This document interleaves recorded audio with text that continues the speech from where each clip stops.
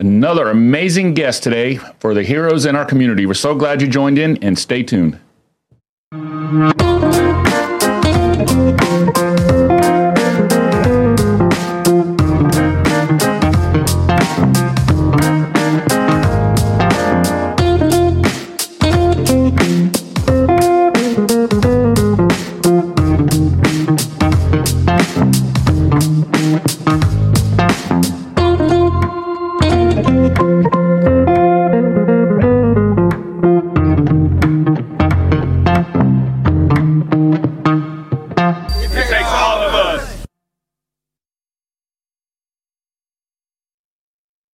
Well, good morning to all of our friends along the Gulf Coast. We're so glad you tuned in for another episode of the Echo Stop Live podcast. I am Kevin here with my good friend Curtis. As always. Kurt, I got a surprise for you. What do you have, man? You're not going to guess this one.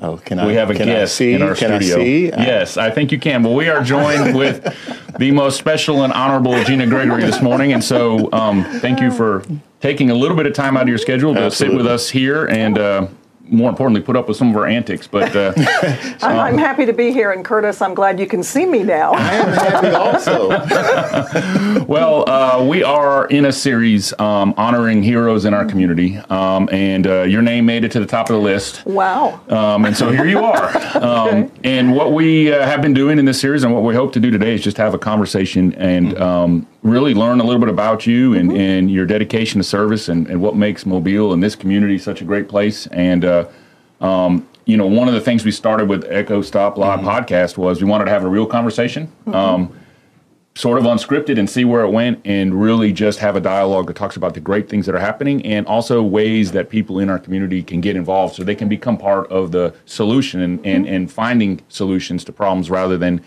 just allowing things to happen around them. But before we do all that, why don't you introduce yourself and tell us a little bit about you? Okay. Well, for those who don't know me or anything about me, I'm Gina Gregory. I'm a Mobile City Council person. Been on the council now 18 years. So I tell everybody I'm the dinosaur of the group. I began my career in television news. I was a reporter and anchor most of my career. I had some stops along the way, working for state associations, that sort of thing. But the main part of my career has been in the news business, basically. And then I transitioned into the government side, working for the former mayor, Mike Dow, as his communications person. And when he decided not to run again, I thought that was my opportunity to run, because as you're working for the mayor and in news as well, you see things happening and you start thinking to yourself, well, how would I handle that? Or what would I do about that? Or I agree or I disagree. But you see a lot of those things, and I had always considered running for political office sometime in my career. And it just sort of popped up that this was the opportunity, because the person who was in my seat in District 7 ran for mayor. So his seat was wide open, and I ran and was elected and been there ever since. And have enjoyed it. It has been quite the learning experience. You go in thinking you know everything, you know all the issues, and you understand how people think, and you find out you don't. Right. It is on-the-job training for sure. Now, everything I had done in news, as well as working for Mayor Dow, certainly helped prepare me. But it's ever-changing. The issues change along the way. The challenges are there. But I think for anybody who gets into this business, you have to be very flexible, you have to be very patient, and really willing to learn. It's a humbling experience, I can tell you that.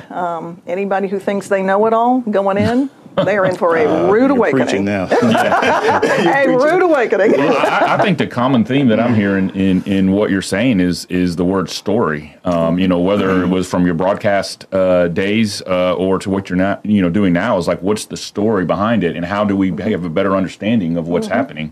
So I think, although you say there might have been a lot of on-the-job training, I feel like you were well equipped because you understood that there had to be a story, and I feel like that's a skill set that we miss a lot of times. I would also add this. I've had the opportunity to know you for a while, and I know your heart for the community. I've seen it, and we've done a lot of different things out of my office in your community.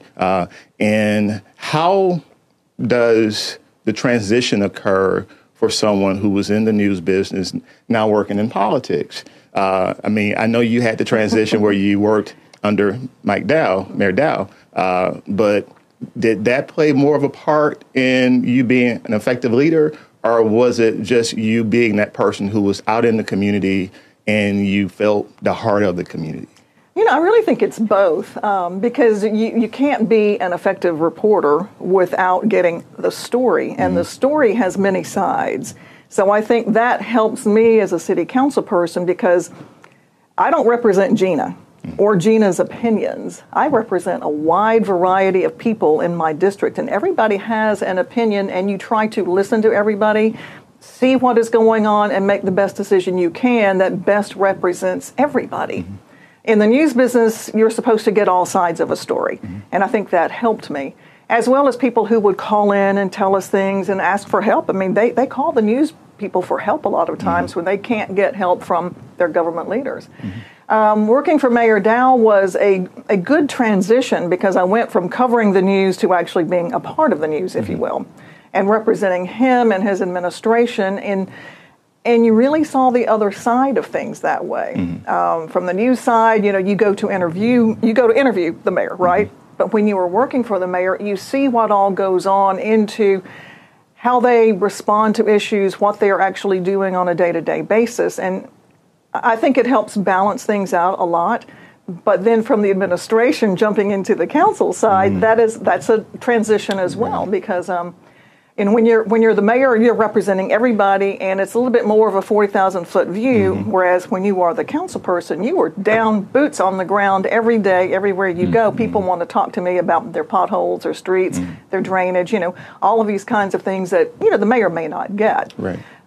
So I think it's been a really good training ground for me to hear all of these things and be a part of it. But yeah, it's the people, it's helping them get through their everyday lives, helping them through all the issues that they come across. And we get a lot of phone calls for help for things that the city has no responsibility for whatsoever. We have no authority over, but yet they know me.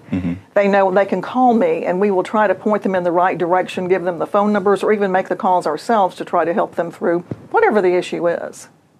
So, we talk, we talk all the time. We have these conversations, and one of the things we talk about is people who have talents, like God's given people talents, and then some people realize those talents and are able to use them, and other people have these talents and either don't use them, don't pursue them, or whatever. And so it seems like, hey, when you have gifts and you have talents and you use that for the bettering of society, well, what a perfect harmony happens, because now it's like everything's in sync in our community. Now, I want to spend just a second, and Curtis and I were talking the other day about some of the great things in Mobile. So, off the cuff, question, no right or wrong answer, but what makes Mobile a great place to you? Well, I was thinking about that when I grew up. I grew up in Fort Walton Beach, panhandle of Florida, so I always watched Mobile television. Those were the only TV stations we got in Fort Walton Beach. And when I was younger, we would come over for Senior Bowl games. When I was in high school, we came to Mobile for concerts. So Mobile was the big city close by that we would come to. When I graduated from college, I applied for a job in Mobile. Back then, was told I didn't have enough experience.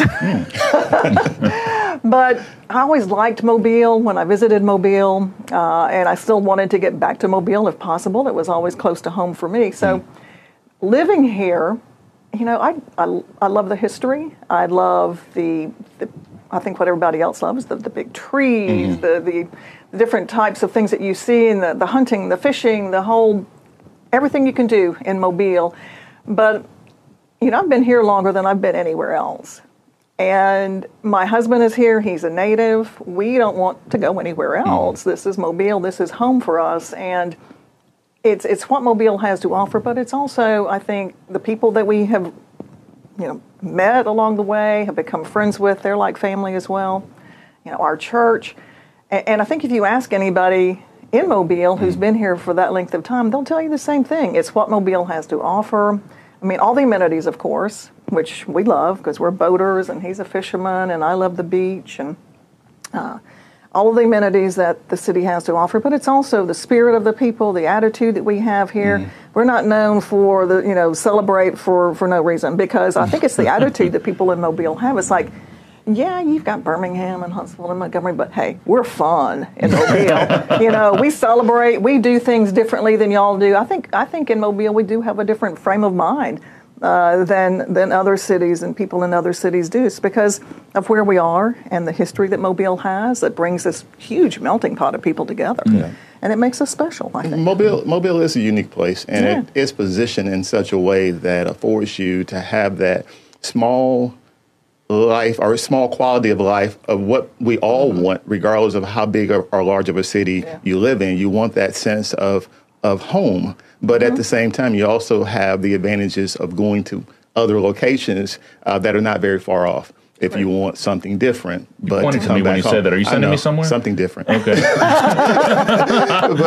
but one of the things that's not unique is when we talk about crime and safety. I think we all are dealing with those issues.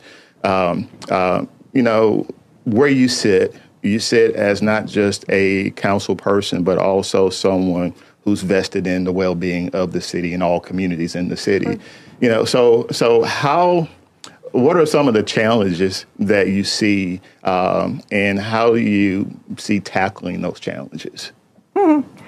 Boy, if I had all the answers, really, we wouldn't be asking the question. Yeah. When you think about quality of life, we hear a lot about quality of life. You might initially think, okay, quality of life to me is parks, recreation, it's the fishing, it's the things, the amenities that we are able to do, the culture, museums, the art. But quality of life, the core of quality of life is public safety. Parks, facilities, the museums, none of that stuff could really happen if we didn't have good public safety. Because if you're afraid to get out of your house, walk down your street, go to the grocery store, what kind of quality of life is that? You have to have strong public safety, feel like you are safe, know that when you call the police department, they're going to arrive on time. Same thing with the fire department. If your house is on fire or if you're suffering with a heart attack, you want to know that they will be there to take care of you. So public safety is the core of everything. Yeah, we hear other cities all the time. The crime violence, gun violence, all of those things are up, and they are very disturbing. I can tell you my mother lives in Mobile now. She hears all of the stories about all the gun violence in all these other cities, and of course in Mobile as well, and she's like, I'm just afraid to go anywhere. I'm like, Mother, you can't be afraid. This is not happening everywhere. There are snippets for sure, but don't relate what is happening in other bigger cities to exactly what's happening in Mobile, and you can't let that keep you inside and keep you afraid. Our police officers will be there. They will take care of things. And I feel safe going wherever I go without worrying about, is somebody going to grab me in the grocery store or whatever, or something's going to erupt in gunfire in my grocery store. I don't fear that, but, there are a lot of people who do. From the city council side of things, I think we have done a great job in supporting public safety. Anytime funds are needed for equipment, for programs, we always unanimously support that. We have to be sure that we are able to recruit and retain qualified people in our public safety ranks. That is a huge thing, and we all know it. I know it's very difficult, because these days it's very hard to recruit somebody and say, hey, come be a police officer, when they see these things happening and they see the kinds of attitudes that people have about police officers as well. Why would you want to put yourself through that? It really is a calling, but if we can't pay these folks the kind of money that they need in order to come to work in Mobile and to stay in Mobile, then it's shame on us, really, because we're then part of that problem in not providing the kind of safety, the kind of public support that. Well, I think you're highlighting two valuable things, and I think this is a perfect segue into some really cool information, and that is that we're talking essentially about perception, and it's not only perception from the outside in, but from the inside out. And how do we see ourselves? How do officers see themselves? If they were to wear the uniform in Mobile, what would they see, whether it be a firefighter or a police officer or any other service? But we're in a series talking about heroes in the community. And these segments are great because all of these hero conversations are coming after we've just celebrated Memorial Day, which is the greatest holiday to commemorate true heroes who have laid themselves down for something better. And I've seen officers chase dreams for years trying to figure out what it is, but those that have that let's just call it desire to serve in that way running through their blood, it's really hard to stay away from the profession no matter what you see. But where we can all work together is on the perception. Let's just address the issues. One of the ways we have to do it on the show is we set up an email. It's echostoplive@gmail.com. We would hope that you would send us your emails, and we'd try to answer questions each show that we can, but we want to hear from you. And we've also set up an anonymous tip line. Why is this important?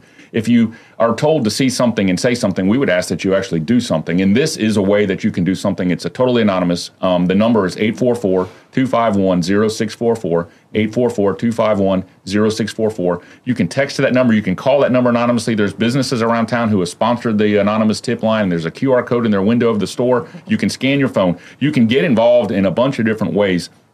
But to pick back up on this conversation, we'll do that in just a minute after you stay tuned to this little commercial. Calling all fathers, now's your time to be celebrated as the City of Mobile invites you to the Family Celebration Day Father's Day Weekend event, Saturday, June 17th at Municipal Park. So you think you're a grill master? Prove it. Put those grilling skills to the test for the Real Men Cook Grilling Competition. Think you can teach Coach Saban a thing or two? Then suit up for the epic punt pass and kick challenge and be in the running for a $1,000 grand prize. Plus enjoy the Father and Son Classic Car Show and live music, and it's all free. Celebrate your favorite dad at Municipal Park, Saturday, June 17th from 11 a.m. to 3 p.m. Well, we're glad you're stay tuned. We're having an amazing conversation, and I'm just going to throw the word out there, Curtis. Hero. Absolutely, hero. And when we talk about heroes, Gina, to a lot of people that live in your district and some outside of your district, they see you as a hero because guess what? When they call you and they're in distress, they're calling because they're in distress. And then you respond to it, whether you direct them to some other resource or whether you handle it yourself. And that's important. But what we want to also shed light on is the fact that heroes are not just in city office, not just in the police department. They're also in the community. There are people who live down the street from one person who sees another person coming to someone's home, taking their mail, or doing anything. They have an opportunity to be a hero, and there are different forms of being a hero. You can be a silent hero, but just by calling. You don't have to get out there and actually catch the bad guy. So, and we really don't suggest that people get out and try to catch the bad guys themselves, but get a plate number if you can, a description, that sort of thing, and call. But you're right. We used to always talk about the nosy neighbors. Well, we want neighbors to be nosy because that's how we find solutions to the problems. If somebody's out stealing the mail, you want the neighbor next door seeing it and say, I'm calling 911 because somebody's going around stealing everybody's mail or punching holes in tires, puncturing tires. The nosy neighbors are the ones who really can be those heroes for neighborhoods and help take care of each other. I want to say what I'm saying. But haven't we done something horrible to that by making it a horrible thing to do, being that nosy neighbor, or being that person who's telling the truth about something when you should. Yeah, because people are afraid to get involved. Yeah. They don't want to put their names out there. They just want to stay anonymous. And I get that a lot, whether it's something that they see that could be something illegal happening in their neighborhood, like the guy across the street selling drugs. We know they're selling drugs, but I can't, don't put give anybody my name. Don't let them know that I'm the one that reported it. But yeah, it's nobody wants to be involved anymore, but yet they will call me, or they will call somebody else in government and complain about it. And if that's what it takes, then that's what it takes, and I'm going to make those phone calls and follow up. But yes, we do need to, I think, try to encourage people to be the nosy neighbors and to get involved and let us know how we can help, because that's the only way really you can stop what's happening in the neighborhoods. And we preach it all the time. We talk to people. It's like, the grandparents know what's going on. You hear that all the time, but yet they don't want to say anything because they don't want to get their kid in trouble or the next door neighbor's kid in trouble. Right. But yet that kid continues to cause problems throughout the neighborhood, and eventually the kid gets caught and put in jail when before we could have stopped it earlier on and maybe helped the kid, and none of this would have happened. But you have to be that person who was willing to get involved and tell somebody.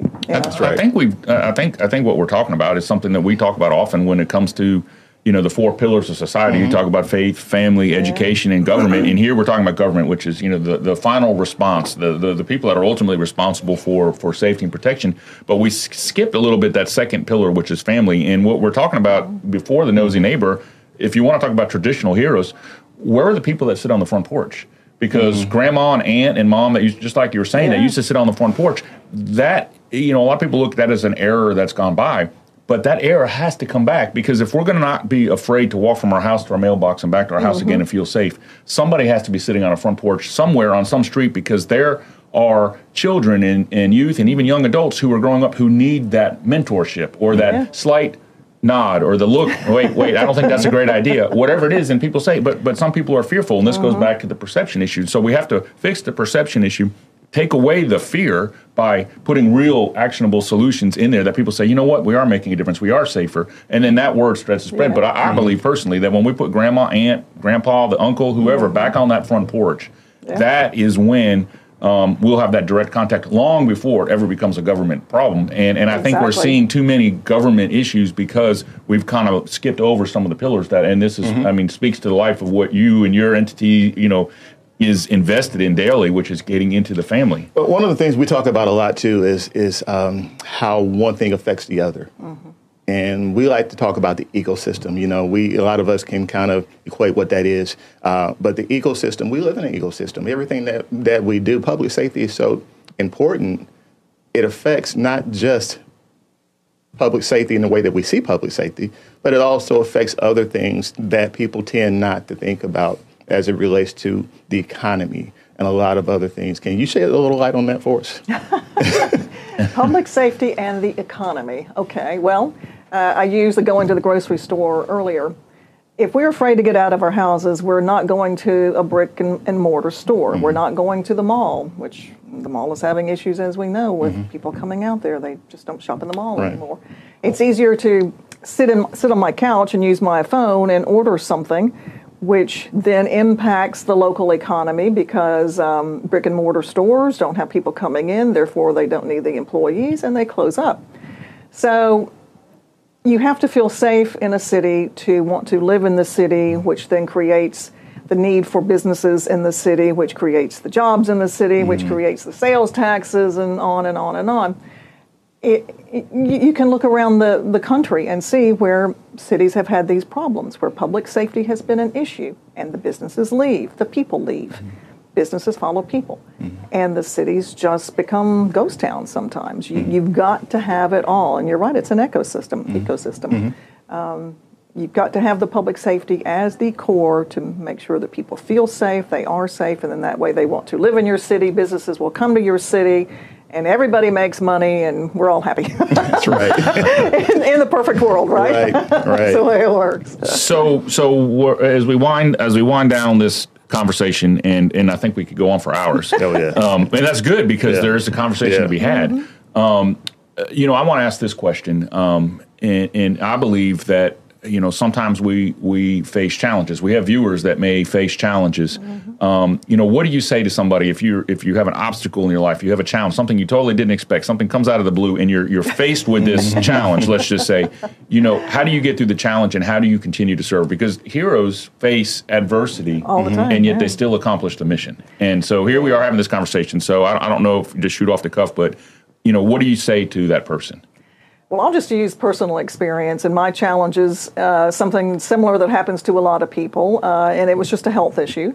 I was diagnosed with breast cancer 5 years ago, certainly out of the blue for me, even though people say, why was it out of the blue for you? And I had to step back and think, right, instead of saying, why me, it's like, why not me? And then you just go from there, and it's a challenge, and you just take on that challenge one day at a time, and do what you're supposed to do, get the treatment, do the surgeries, all of that sort of thing, and go on about your life. It's what I tell people is, you can do it. You can get through it. I have, others have. You can do it too. Now, yours may not be like mine.